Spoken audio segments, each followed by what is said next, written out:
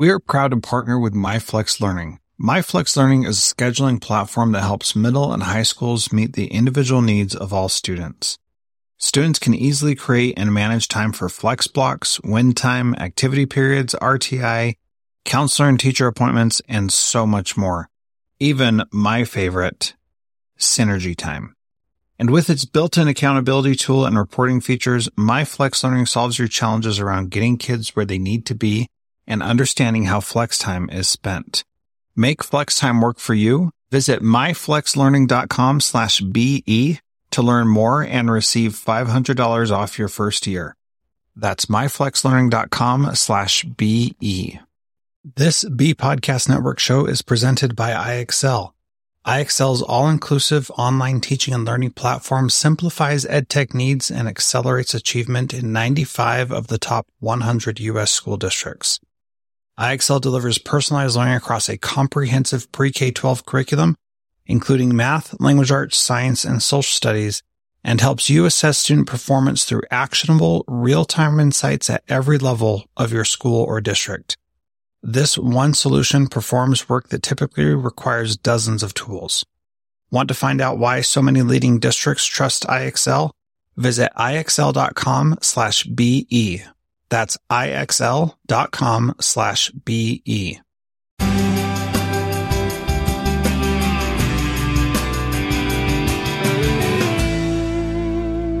Welcome to Transformative Principal, episode 101. Today, I am honored to have Brian Costello on the program with me. He is in his 7th year of teaching in Southern New Jersey, and he is currently teaching first and second grades, and he teaches math, science, and social studies for those grades, and his kids actually rotate through those different content areas, much like they do in secondary schools, so that's an interesting thing that we'll talk about. We're also going to talk about how to deal with people who are not very nice on staff, and Brian is a courageous man who has stood up to those around him, and I'm excited to hear his stories about that today. So welcome to the program, Brian. Thank you so much for being a guest on the Transformative Principal. Thank you very much for having me, Jethro. I'm really excited to be on. So Brian and I have been in a Voxer group for a while now, and I've been following him on Twitter, and he is a fantastic educator that I learn a lot from. And I greatly admire anyone who teaches those lower primary grades, because I feel like you have to be a special kind of human being to work with kids that are so full of energy and excitement and have so few skills still. And he must have great patience to be able to work with those kids. Do you want to talk a little bit about what it's like working with kindergarten and first and second grades? So working with the youngest kids provides you with some things that I guess working with kids as they get older starts to disappear. Teachers always talk about that moment where you see kids light up because they've got something.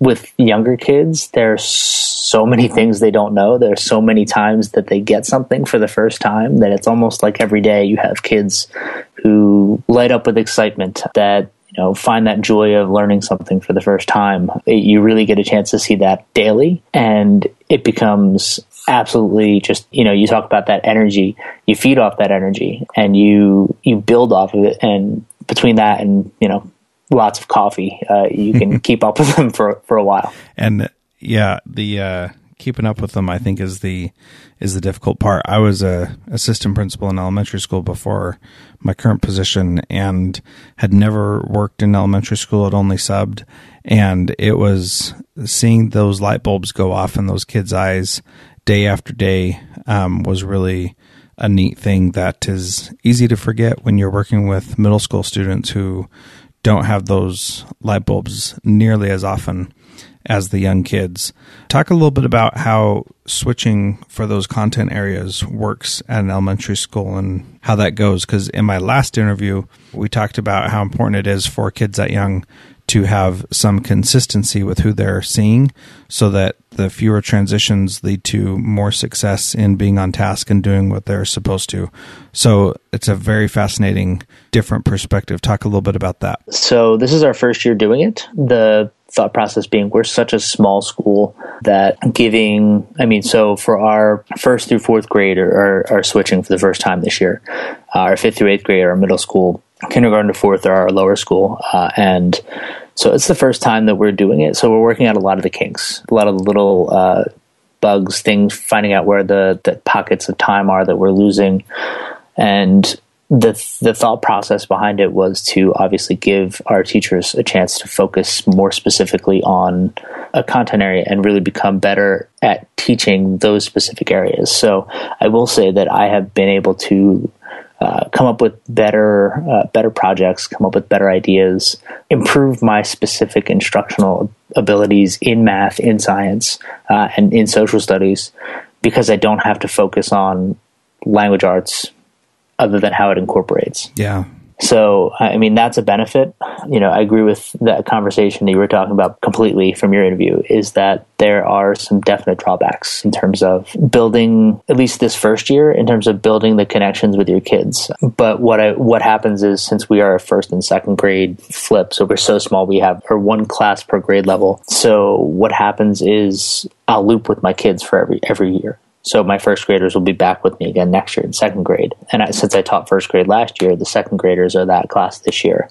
So each year I end up with them for a second year. So that relationship is built, especially in the second year. So I am noticing that my second grade class is a little easier for me than my first grade class. And I think a lot of it has to do with the fact that the relationships are already established.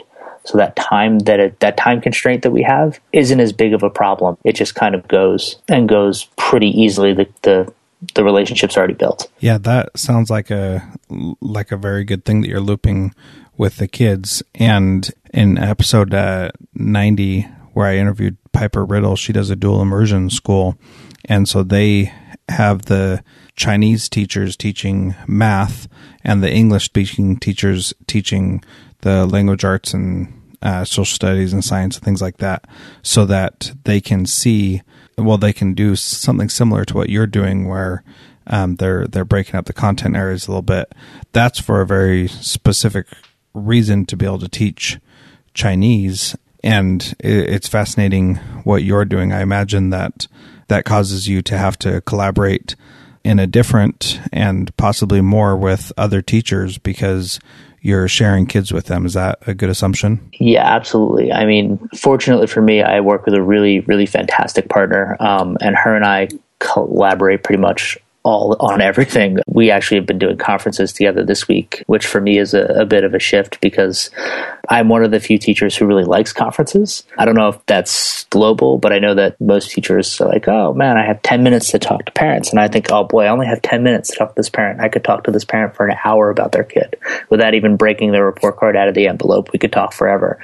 So that for me, was definitely a challenge, but we collaborate pretty much. We talk every single day about what's going on back and forth between the kids, what's happening in both classes, because like you said, there's a lot of nuances to young kids and how they react to different situations and how the group dynamic shifts from one class to another, which has also been very interesting to see, for certain kids reacting different ways in different environments. But all day, every single day, before and after school, we plan things together. We work out plans for kids in terms of interventions, behaviors, things like that, all as part of a team, and then specifically with the two of us. Yeah, and so one of the things that happens when you have to collaborate more with other teachers is that sometimes there are conflicts and differences in opinion, and typically as teachers we can work those things out by talking about it and sharing our thoughts and feelings. And sometimes there are situations where someone is just being mean and is treating you not in a healthy way. And, you shared a story a while ago about that. And can you share that story again now? Yeah, absolutely. I'll preface this with the fact that I work with almost an entirely a staff full of people who are supportive and positive. And it was towards the end of my second year and almost like the last week or two. And I was getting ready to leave in the afternoon, and a teacher had come down and asked me to correct something on cumulative folders for the kids that I had the year before. And I wasn't aware that I had not done them properly. The person who I had showing me, showed me a way to do them. And there was something that I had left out. I left out information from their previous year's report cards. I said, okay, I'll get to it. And then, turned around and walked away. The next morning I came in, they were on my desk, the folders, which the folders never leave the office. They were on my desk with a note from my boss that said, you need to correct this. So I had my instructional aide read a story to my class, and I immediately fixed that. It took me 5 minutes. It really wasn't a big deal at all, but it was a few minutes. And after that, I was talking to another teacher that I was friends with, and she said, yeah, this teacher was in my classroom cursing your name and screaming and yelling about how you didn't do your job properly, and that she couldn't understand why you weren't doing this and that. She said, I just sat there and listened because... What else are you going to do? Yeah, what else are you going to do when someone comes in? Basically, people had learned to just ignore her and go about their business, because she was going to come in and rant and rave and if you disagreed with her, then she'd just be mean to you. I said, you know what, that's ridiculous. I wasn't even given the opportunity to do this, to correct the mistake I wouldn't have known about being a first-year teacher last year. And so this was 6 years ago, just to clarify that, because I don't know if I made that clear in the story at the beginning. But I don't know if you can tell, but I get my heart rate gets up a little bit as I start talking about this. So, and let me stop you there for just a second. This is something that happens, unfortunately, frequently enough that people listening are saying, yep, I've been through that. I've had a teacher yell at me about another teacher, or I've had a teacher get mad at me about me, or something like that. And for some reason, I don't understand what it is, but people are in education and act that way when they can be super patient with kids or not. And then when it comes to working with adults, then they really struggle. And that's a very real issue that some people in education deal with. And they can be hurtful, they can be mean, they can be disrespectful. And it does cause other people to have their heart rates increase. It causes them to be nervous and to be uncomfortable in the work environment. And, those things are common enough that they can be very damaging to a school's culture. Yeah, absolutely. And to have, this one person just venting out this anger pretty much in all directions is definitely not good. It wasn't something that I wanted to hear. I didn't want to be, I didn't want to be a party to it. So, and I had been on this person's good side because I was aware that I should stay on this person's good side. Yeah, and that's another thing. Like, you need to be on this person's good side so they don't yell at you, which is just an unhealthy thing that nobody wants to have to deal with. Absolutely. So my response to this, after thinking about it for a little bit, at the end of the day that day, I sent her an email. I thought it was probably for the best that I didn't go directly to her to confront her. I didn't want to get angry myself. I typically try to take those things in and process them out before I respond, so that I don't want to respond in anger and say something that's inappropriate, or say something that I don't mean to say, because then I'm being no different than the person who's coming at me. So my response was to send her an email. My email just plainly said, I thought this was professionally discourteous of you to, I didn't even get 24 hours to correct the problem before you brought it to the attention of our superior, our boss, our supervisor, was both the principal and the superintendent of the school. And I also found it to be incredibly disrespectful that you were in other teachers' rooms cursing about me about this particular thing. I said it was corrected quickly. It wasn't really a big deal, and I'd appreciate it if in the future you'd come to me face to face and air out this problem with me first before you bring it to our boss. That would be the appropriate professional response. And I copied that email to my boss. So basically, she got a copy. Our school administrator got a copy. I did not hear back from her other than, actually, no, that was not true. I got a one-sentence email back saying that she felt threatened when I told her that I would get to report cards. I was literally the cume folders. I was literally walking out the door. I said, okay, I'll get to it. And I had witnesses who saw this. So then the next morning, my administrator brought me in and she thanked me for standing up for myself, for not allowing her to push me around, because it was something that a lot of people had been doing. And she'd been obviously not just doing it to me, but to everyone in the building. So what I think is fascinating here is that you confronted that person directly, you stated the appropriate professional response, and then your supervisor appreciated what you did and said thank you and recognized that was a powerful way for you to do that. How did you feel doing that? Were you nervous to send an email to her confronting her? At the time, I wasn't. I think maybe I might have been a little naive, being still relatively new at the school.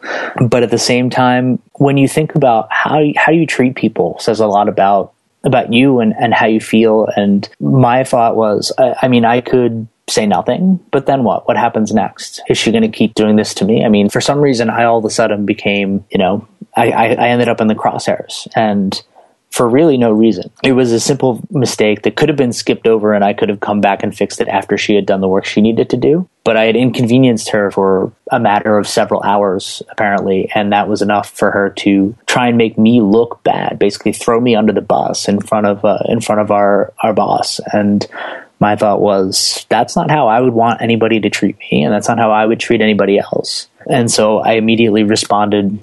Within a few hours, I responded that way because I can't really see why anybody should treat other people that way. Well, and you also show from your perspective how you would want to be treated. You would want somebody to say directly to you, hey, you made a mistake here and we need to fix this. And that is an appropriate and professional way to deal with the issue that doesn't have to hurt anybody's feelings, states it clearly and plainly, and doesn't evolve emotion in the situation also. So what's fascinating is that you say, this is how I want people to treat each other in a professional environment. And that is, you come out and you say it to that person, you deal with it, you make sure that it's out on the table. The response, though, is I felt threatened from her, and there's a psychology term called projection, and I don't know all the psychological ways of describing that, but basically what it means is that those who act in a certain way assume everybody else would act in the same way as them. So she would be threatening to you because of what you did, because that's how she would act. And so she assumes that you'll act that same way, when really that's not the case. Most people wouldn't act that way, and most people don't, but there are just a few people here and there that do act that way. And, it seems that everybody puts up with them, and it's not often that someone does what you did and actually confronts them and says, I don't appreciate being treated this way. Please don't treat me this way. And I would say that when I was reflecting on this later on, like after the fact, and I was talking to, friends and mentors about this, and I said, this was the decision that I needed to make for myself. And they said, yeah, well, she's just me. And I said, maybe it's something else. But if that's the way that she responds to things, then that's sad. And I don't want that for her. I'd rather her. So basically after that, I was torn between, how do I interact with this person? How do I treat this person? Because they're not going anywhere. I mean, she's got a job there until she retires, probably, because she's not a bad teacher. She just has this tendency to get angry with people and express it in a way that's unhealthy, I think. And so for me, I was thinking, I'm going to be nice to her. So I went out of my way to be nice to her. I said two things can happen. Either she's going to be nice to me and realize that this isn't that I have no hostility towards her, or it's going to make her even more angry. But either way, she's not going to get to me. She's not going to make me angry with her. And I'm going to go about my job, my experience in the building, by spreading that positivity instead of, reciprocating a negative response. Yeah. And that's really important too, because whether or not someone makes you mad, you still need to be nice to them, do supportive things like you would for anybody else. And as a peer, that's a different relationship than an administrator to someone. And regardless, you should still treat people how you want to be treated. And you should still treat people with respect, because they're people just like you. And so, sometimes those things can get lost, and people may not see what you're doing to support them.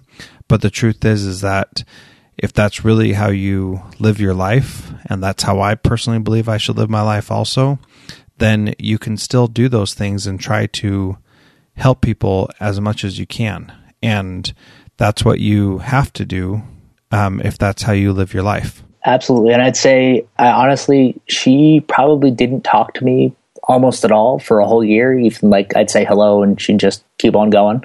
And then over time, she would say hello back. And now we have, I'd go out of my way to make sure that open the door for her, or if something bad happened, I'd, offer my sympathy, or I'd offer my support.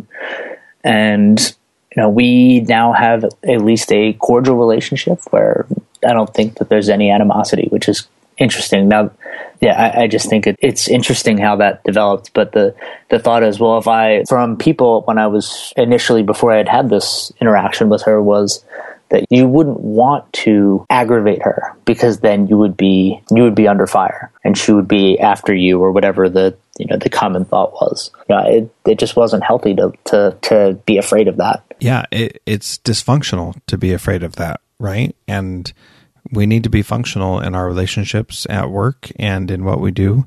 And that dysfunction doesn't help anybody. And it certainly doesn't help our kids. It doesn't help us as human beings.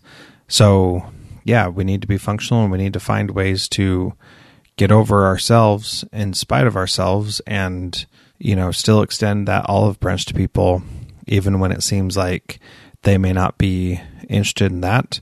That's what we need to do, no matter what they've done to us, Yeah, I mean, at the end of the day, I'm there to make things better for kids, and I'm there to make the place better for kids. And part of that for me, especially as primary grade teacher, you hear a lot about modeling for kids.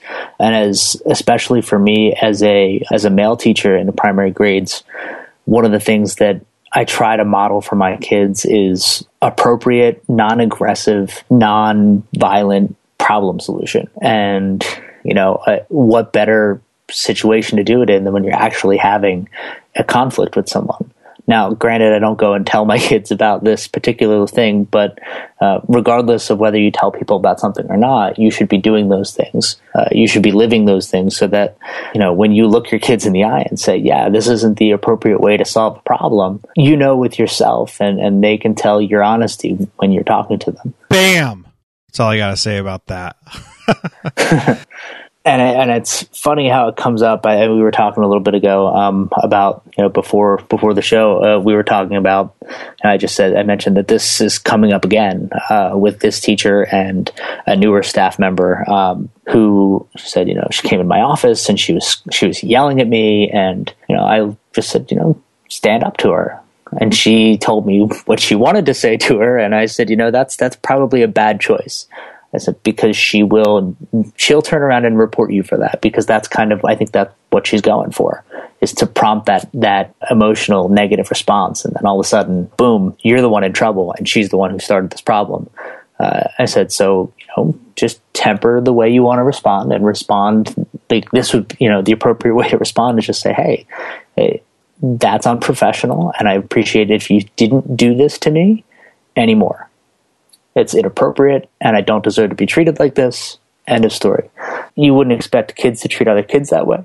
And, I wouldn't expect adults, in the building where I work to treat other adults that way either. Yeah, absolutely. Such a good lesson. Thank you for being a good example to other teachers. Thank you for sharing that story. I'm sure that is difficult to do, but I appreciate it, and I know that it'll help someone who's listening. So thank you very much for that. Yeah, absolutely. I hope other people can do the same thing. When you had mentioned to me that you didn't think this was the kind of thing that people did often, I was surprised. Not that it happens, I guess, often in my school. It just didn't occur to me that it was the kind of thing that people don't do on the regular basis, to stand up for themselves and say, I deserve to be treated with respect, because that's what we teach our kids to do. And so, yeah, I hope that more people will respectfully and politely say, this is not appropriate. Yeah, and absolutely. So that was a great interview with Brian. He really is amazing, and I'm so proud of him for standing up to someone who was treating him inappropriately. And that's a difficult thing to do for anybody. And, he said that he wasn't really nervous, but he did also say that his heart was still racing when he thought about that interaction. So, that it's a difficult thing. And I hope that him sharing his story will help you and some of your teachers in doing the same thing, because it is important that we treat people with respect. And part of that is making sure that they conduct themselves in a professional manner. If you have enjoyed what you've been listening to here, please subscribe to this podcast and leave a rating in iTunes. Also, if you sign up for the newsletter on the website transformativeprincipal.org, I will send you the 5 ways to be a transformative principal. At the end of every interview, I ask the principals how to do that, and I've compiled all the best answers they've given and put them in the top 5 that we've heard. It's made me a better principal. I believe it'll make you a better principal also. I've been your host, Jethro Jones. Thank you for listening to Transformative Principal Podcast. Transformative Principal is a proud member of the EduPodcast Network.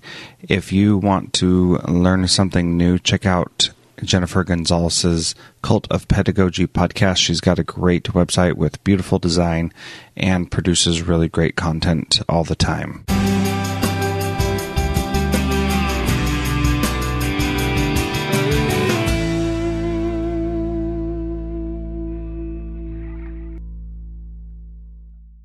Do you want to simplify your school's technology, save teachers time, improve students' performance on state assessments? You can do it all, but don't waste another minute. Head straight to ixl.com/BE to learn how IXL's research-proven teaching and learning platform can help you achieve all these goals.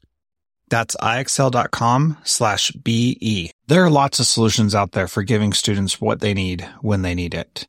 But when do they actually do all of those things? You need flexible time. When added into your master schedule, Flex Time enables students to get extra help or intervention, meet with teachers, make up work, get physical exercise, and try new enrichment offerings. If you're thinking of giving it a try, check out MyFlex Learning, which unlocks the benefits of flexible time without all the headaches you get with it usually. Its intuitive design and SIS integration makes implementation and training a breeze. Make your flex time work for you. Visit myflexlearning.com/BE to learn more and receive $500 off your first year. That's myflexlearning.com/BE.